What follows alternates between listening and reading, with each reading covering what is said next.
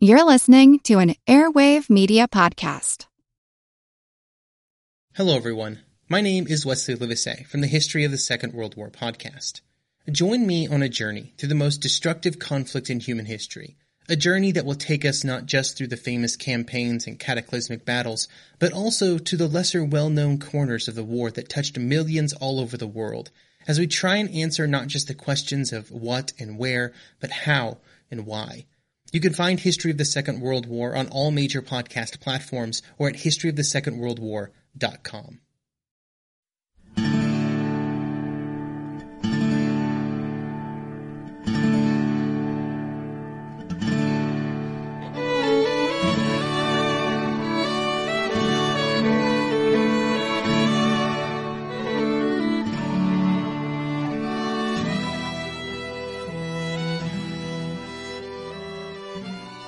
Hey everyone, welcome to episode 237 of our Civil War podcast. My name is Rich. And I'm Tracy. Hello y'all. Thanks for tuning into the podcast. As y'all recall, at the end of the last show, the fighting was finally over at Fredericksburg and darkness covered the landscape on the evening of December 13th, 1862. On the northern part of the battlefield, 7 Federal divisions had been hurled against the Confederate position on Marye's Heights, but not a single Union soldier had reached the stone wall. In its fruitless attacks against Marye's Heights, the Federals suffered close to 8,000 casualties, while across the way, James Longstreet's Confederates lost barely 1,000 men, making the combat here on this sector of the battlefield one of the most one-sided contests of the Civil War.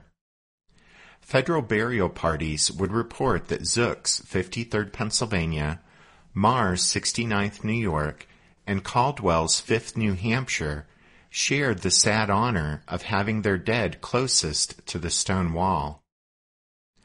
When Sumner's and Hooker's casualties in front of Marye's Heights were added to Franklin's losses at Prospect Hill down below Fredericksburg, the butcher's bill for the Federal attacks came to 1,284 dead, 9,600 wounded, and 1,769 captured or missing, a total of 12,653 Union casualties. Confederate losses on December 13th were 608 killed, 4,116 wounded, and 653 captured or missing, for a total of 5,337 casualties. With Civil War battles, simply looking at numbers of soldiers engaged and casualties suffered can be deceiving, but here they truly tell the tale, showing that Fredericksburg was the most lopsided defeat the Army of the Potomac suffered during the war.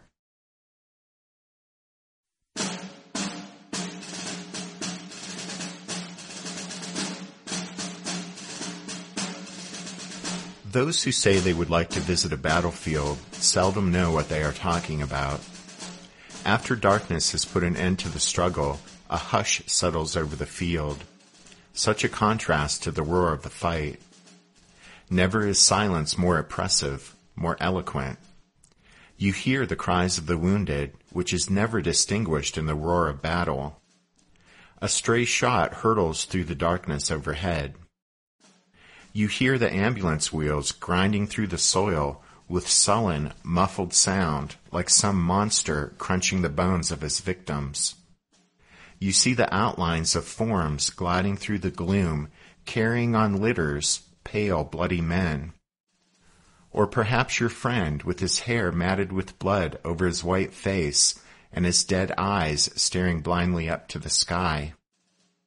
You are startled by the yells of those lifted about after becoming cold and stiff in their blood. Private Erskine M. Church, 17th Connecticut Infantry, Zook's Brigade. The night was again cold and clear, and as we huddled together in line of battle to make the most of our scanty blankets, even fatigue scarcely sufficed to bring any continuous sleep to my eyes. At last, chilled to the marrow, I rose from the ground and paced up and down the line of battle in the hope of stimulating the sluggish blood currents by a little exercise. It must have been 1 or 2 o'clock in the morning. Apparently I was the only one awake. Scarcely a sound disturbed the intense silence, but occasionally the solemn stillness of the night was broken by a faint and ghostly wail, which located itself at no special point, but seemed to rise like a mist from the face of the whole field of battle, and conveyed the impression of a widespread and terrible anguish. The unutterable sadness of that midnight wail from the battlefield of Fredericksburg has never left, and will never leave, my mind and memory.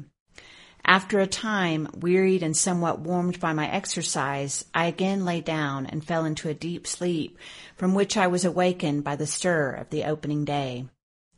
Lieutenant Henry E. Henderson, 9th Louisiana Infantry, Hayes Brigade.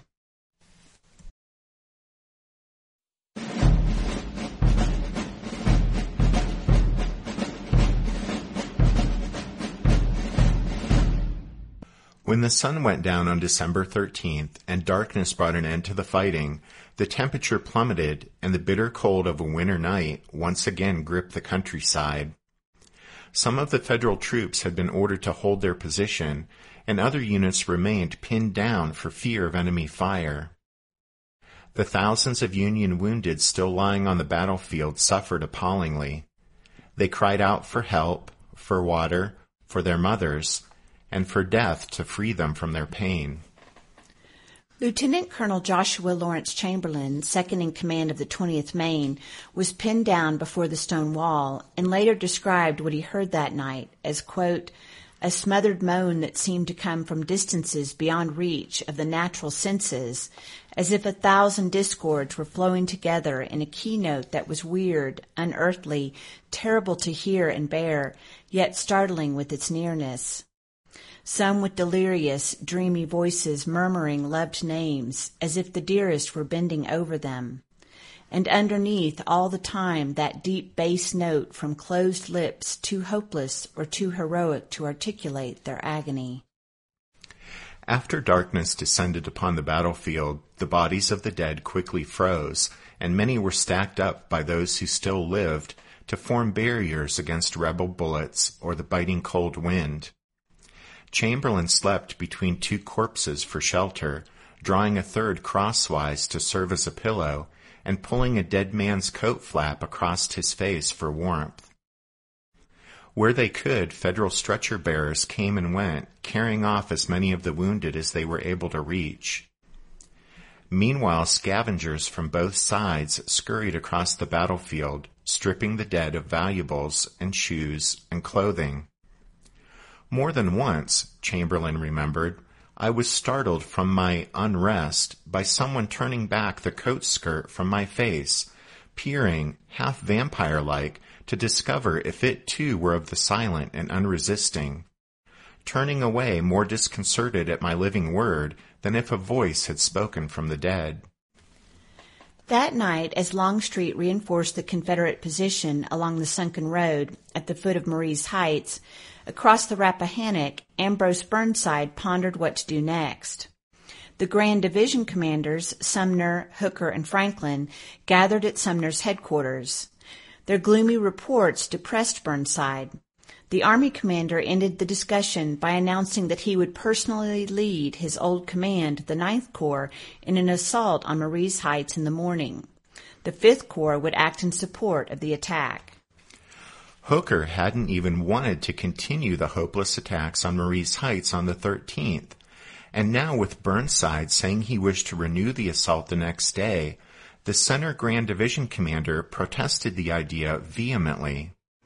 One officer reported that Hooker's, quote, whole appearance and manner of talking indicated disapproval and almost insubordination, end quote. The other generals also objected, but Burnside refused to change his mind.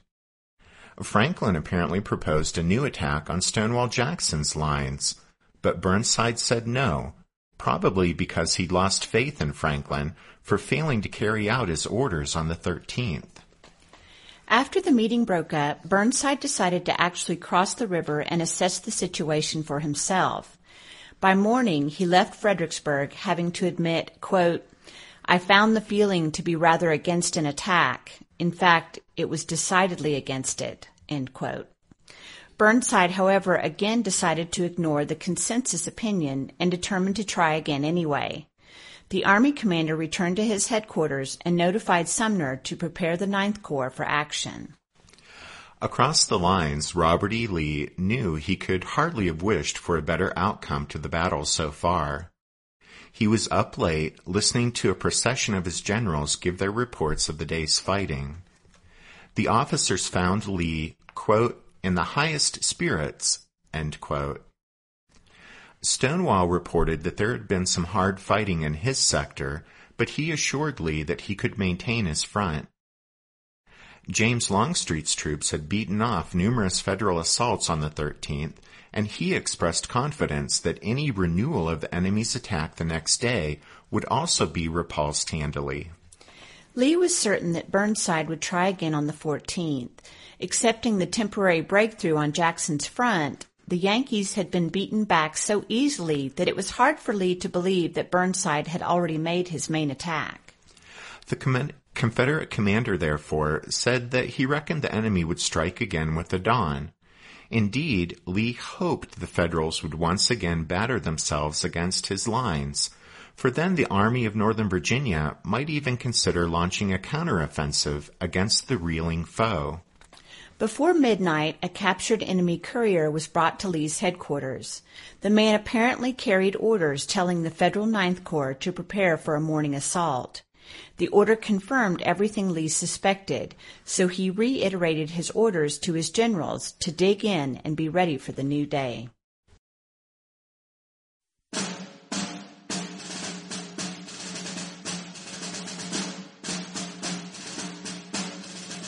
Dear Madam, Private Josiah F. Murphy, who brings the dead body of your son, will tell you fully all the particulars. I know by judging my own feelings how bitterly you will feel his loss. I can say from an intimate acquaintance with him that he was as brave, resolute, and energetic, and at the same time as tender-hearted a man as I ever knew. When I first heard of his death, I didn't see him fall. I felt the same kind of pang as when I first heard of my brother's death, who was killed at Cedar Mountain. It was only a few nights before his death that he was telling me about his family and speaking of you in terms of the strongest affection. Every man in the regiment, from the colonel to the men of the other companies, respected and admired him as much as any officer that has ever belonged to the regiment. He was a most invaluable officer. A great deal of the superiority of Company I is due to Lieutenant Alley. I shall never cease to think of him with love to my dying day. I hope after this bloody war is over, I shall live to express to you personally what I have been writing in this letter. I remain, my dear madam, yours very respectfully, H. L. Abbott, Captain, Company I. Captain Henry L. Abbott, 20th Massachusetts Infantry, Hall's Brigade. Abbott, who regarded Leander Alley, quote, almost as a brother, wrote that letter to the young lieutenant's mother from the field only hours after her son's death. Alley was killed instantly by a bullet through his left eye during the attack on Marie's Heights by Howard's division. In another letter, Abbott tried to tell his father about the death of his close friend, but stopped, stating that he couldn't, quote, say anything more about Alley, for thinking on such a subject makes a man bluer than he ought to be in the presence of the enemy.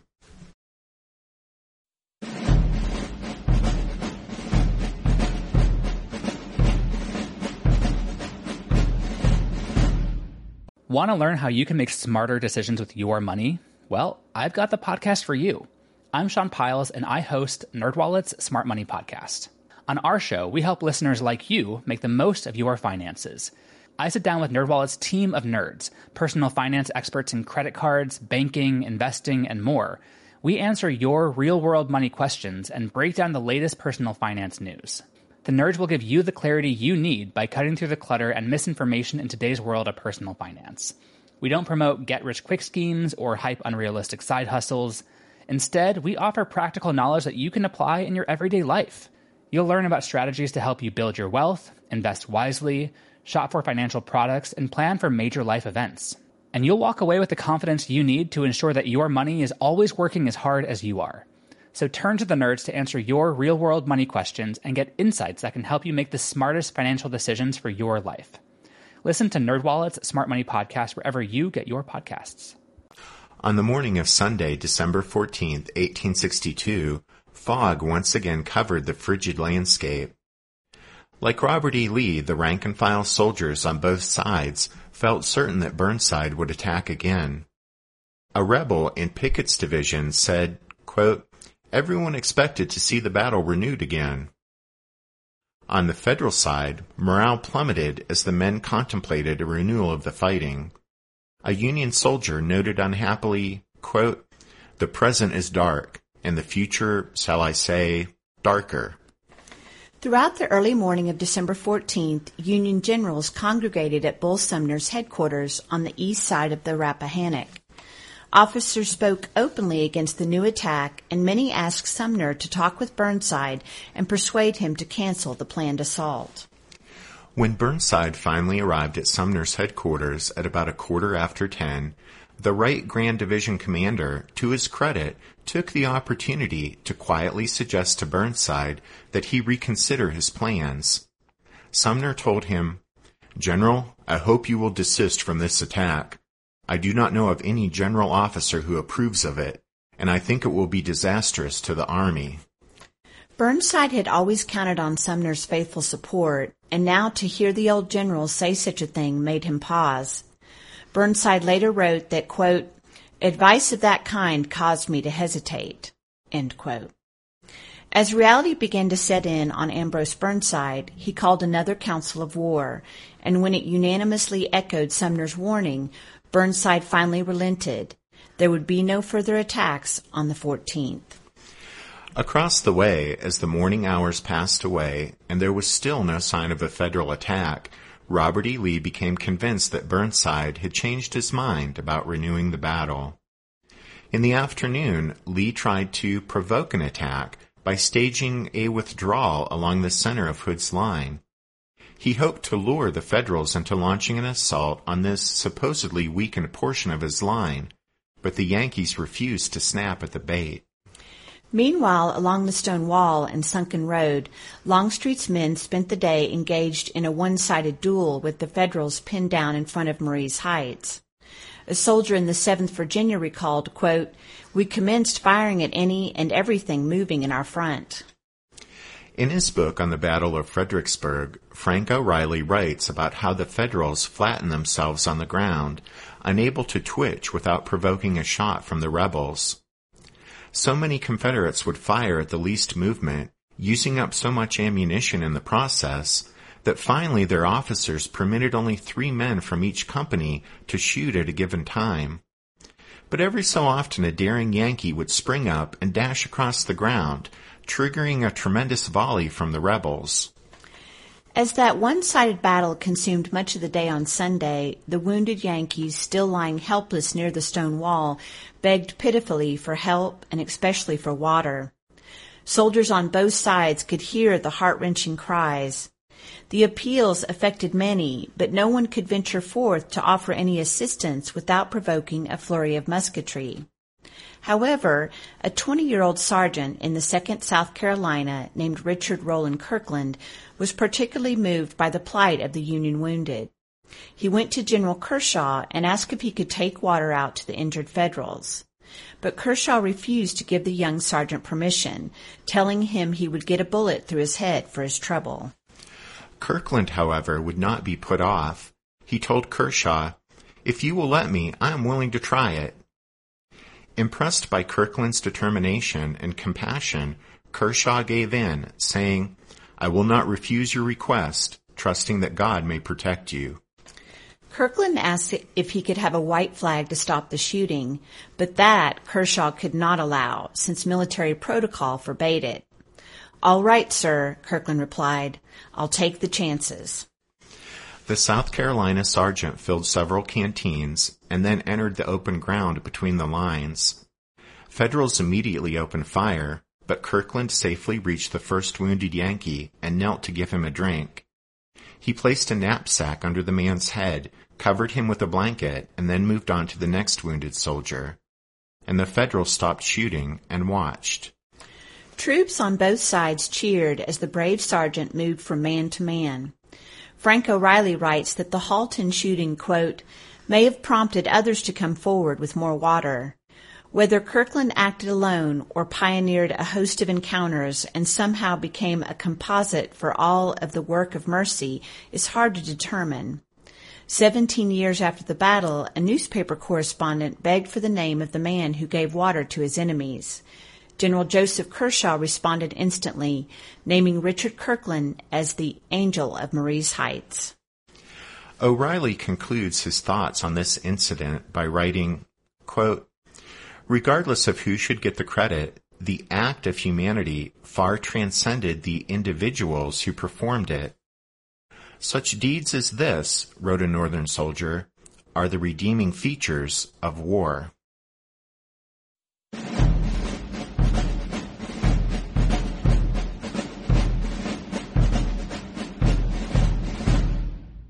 As the sun went down on December 14th, the Federals settled in for another long, cold night on the battlefield. The mud froze once again as the temperature dropped.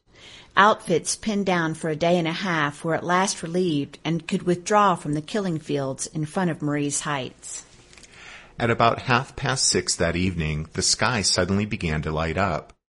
At first appearing from below the horizon, a brilliant display of color intensified and spread across the northern sky. Columns of eerie light and varied hues silently shot up in the night sky. To see the majestic aurora borealis, the northern lights, so far south was a rare thing indeed.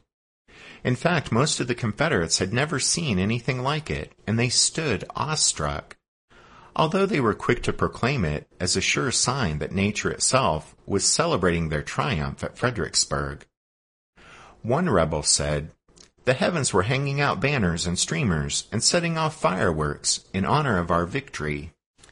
During the night of December 14th and all through the next day, the Union High Command debated about whether to renew the attacks, hold on to Fredericksburg, or retreat. Bull Sumner favored holding on to Fredericksburg, although for what purpose is unclear.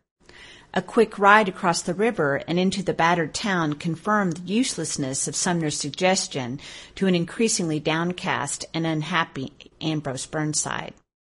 Returning to the near side of the Rappahannock, he finally issued the orders for the army to retreat. The Army of the Potomac's retreat from the far side of the Rappahannock may have been the most successful thing it did the entire campaign. A terrific windstorm, and then a few hours later, pouring rain on the night of the 15th, helped cover the Federal withdrawal, so that the Confederates had no idea the Yankees were slipping away in the darkness. Union engineers cut the anchors on the pontoon bridges at dawn, and after the spans had swung around to the near bank, they were quickly dismantled. On the morning of December 16th, the Confederates discovered that the Federals had retreated. The Yankees had also left a good many of their dead behind on the battlefield. So many Union dead were still lying about, in fact, that Robert E. Lee took the unprecedented step of requesting a truce so that Federal burial parties could come back across the river and inter their fallen comrades. In the wake of the Federal retreat, the rebels reoccupied Fredericksburg by mid-morning, and they were stunned at the devastation of the place. Captain Charles Blackford of the 2nd Virginia Cavalry Regiment rode into the ruined town and found the house he had lived in as a child. Writing to his wife, Blackford described what he had seen. Quote, "Every fence is broken down, and doors and windows of the houses broken up, and much of the furniture pulled out into the streets and badly used up and scattered. Some 25 houses have been burned, and almost every house shows the mark of having been struck by some kind of missile, most of them shell or solid shot. The part of the town known as Sandy Bottom was the scene of the most terrible fighting, and every house facing Marie's Hill is covered with bullet marks. Mr. Marie's house, Brompton, which is of brick, is raked by musket balls until it looks as if a hailstorm had scoured it. The town was full of dead men when evacuated. It seems very strange to see a deserted town with nothing but corpses of dead men and horses for inhabitants. Blackford continued, saying, quote, "Our house was used as an operating hospital, and many Yankees were buried in the backyard, one just at the foot of the back steps.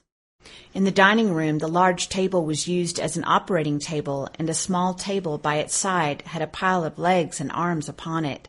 I poured them out into the backyard. The Yankees had been up in the cuddy and taken out barrels of old letters which were scattered all over the yard. Among them I found a letter from Light Horse Harry Lee to my grandfather.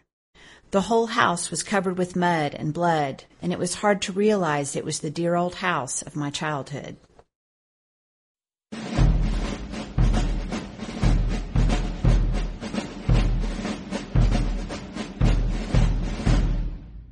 We'll talk a bit more about the aftermath of the Battle of Fredericksburg in the next episode, but we thought we'd end this show with a pair of quotations that are attributed to Robert E. Lee and Abraham Lincoln that probably sum up the essence of the battle for most students of the Civil War.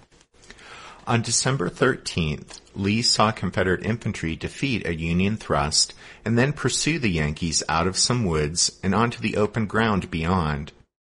According to a member of Jeb Stuart's staff, Lee turned to James Longstreet and, in low tones, noted, "It is well this is so terrible. We should grow too fond of it." That brief observation has done much to define Lee and the Army of Northern Virginia. There's Lee, the brilliant general, his martial spirit aroused, quietly taking pride in the fact that his army is demonstrating their superiority over the foe on yet another battlefield. Meanwhile, in Washington, after news of the debacle at Fredericksburg, the war's progress, or lack of it, was a source of intense frustration and deep unhappiness for Abraham Lincoln, who told a friend, "If there is a worse place than hell, I am in it." And with those dozen words, Lincoln summed up his frustration with Burnside, his despair at the scale and futility of federal losses, and his awareness of the battle's likely negative impact on Northern politics and morale.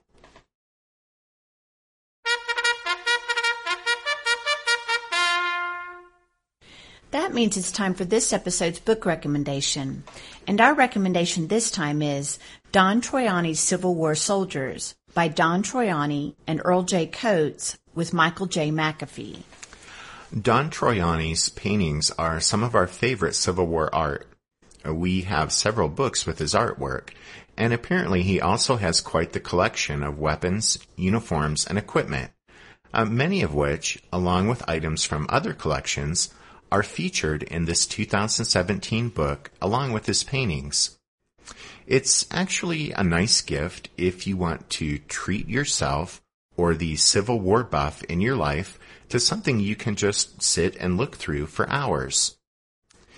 Well, don't forget you can find all of our book recommendations at the podcast website, which is www.civilwarpodcast.org.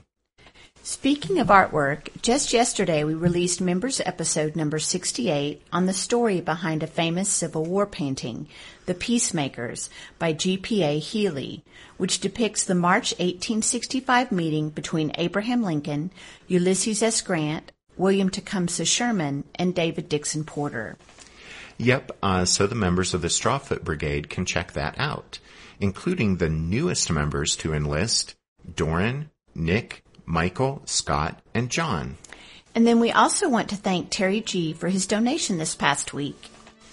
And with that, we'll say thank you to all of you for listening to this episode of the Civil War 1861 to 1865, a history podcast.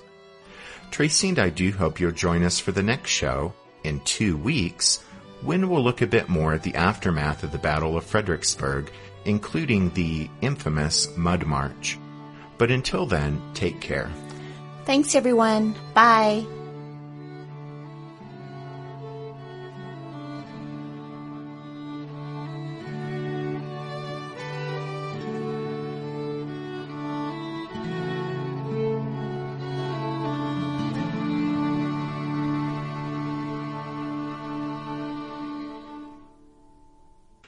They lay so thick on the ground that General Lee sent over a flag of truce to General Burnside, asking him to send over a detail to bury his dead there. A remnant of what was left of the Irish Brigade came over with their native farming implement, the spade. They dug a long trench the length of a modern dreadnought and the width of the height of a man, and were as long a time in placing the bodies side by side as it took the gunners to lay them out there. It was a cold, bleak, dreary winter day, with a fog over the plain from the Rappahannock, so dense that we could discern an object only a few feet away from our place of concealment behind the sunken road. Our boys stood by, watching the biggest funeral it had ever been our lot to witness.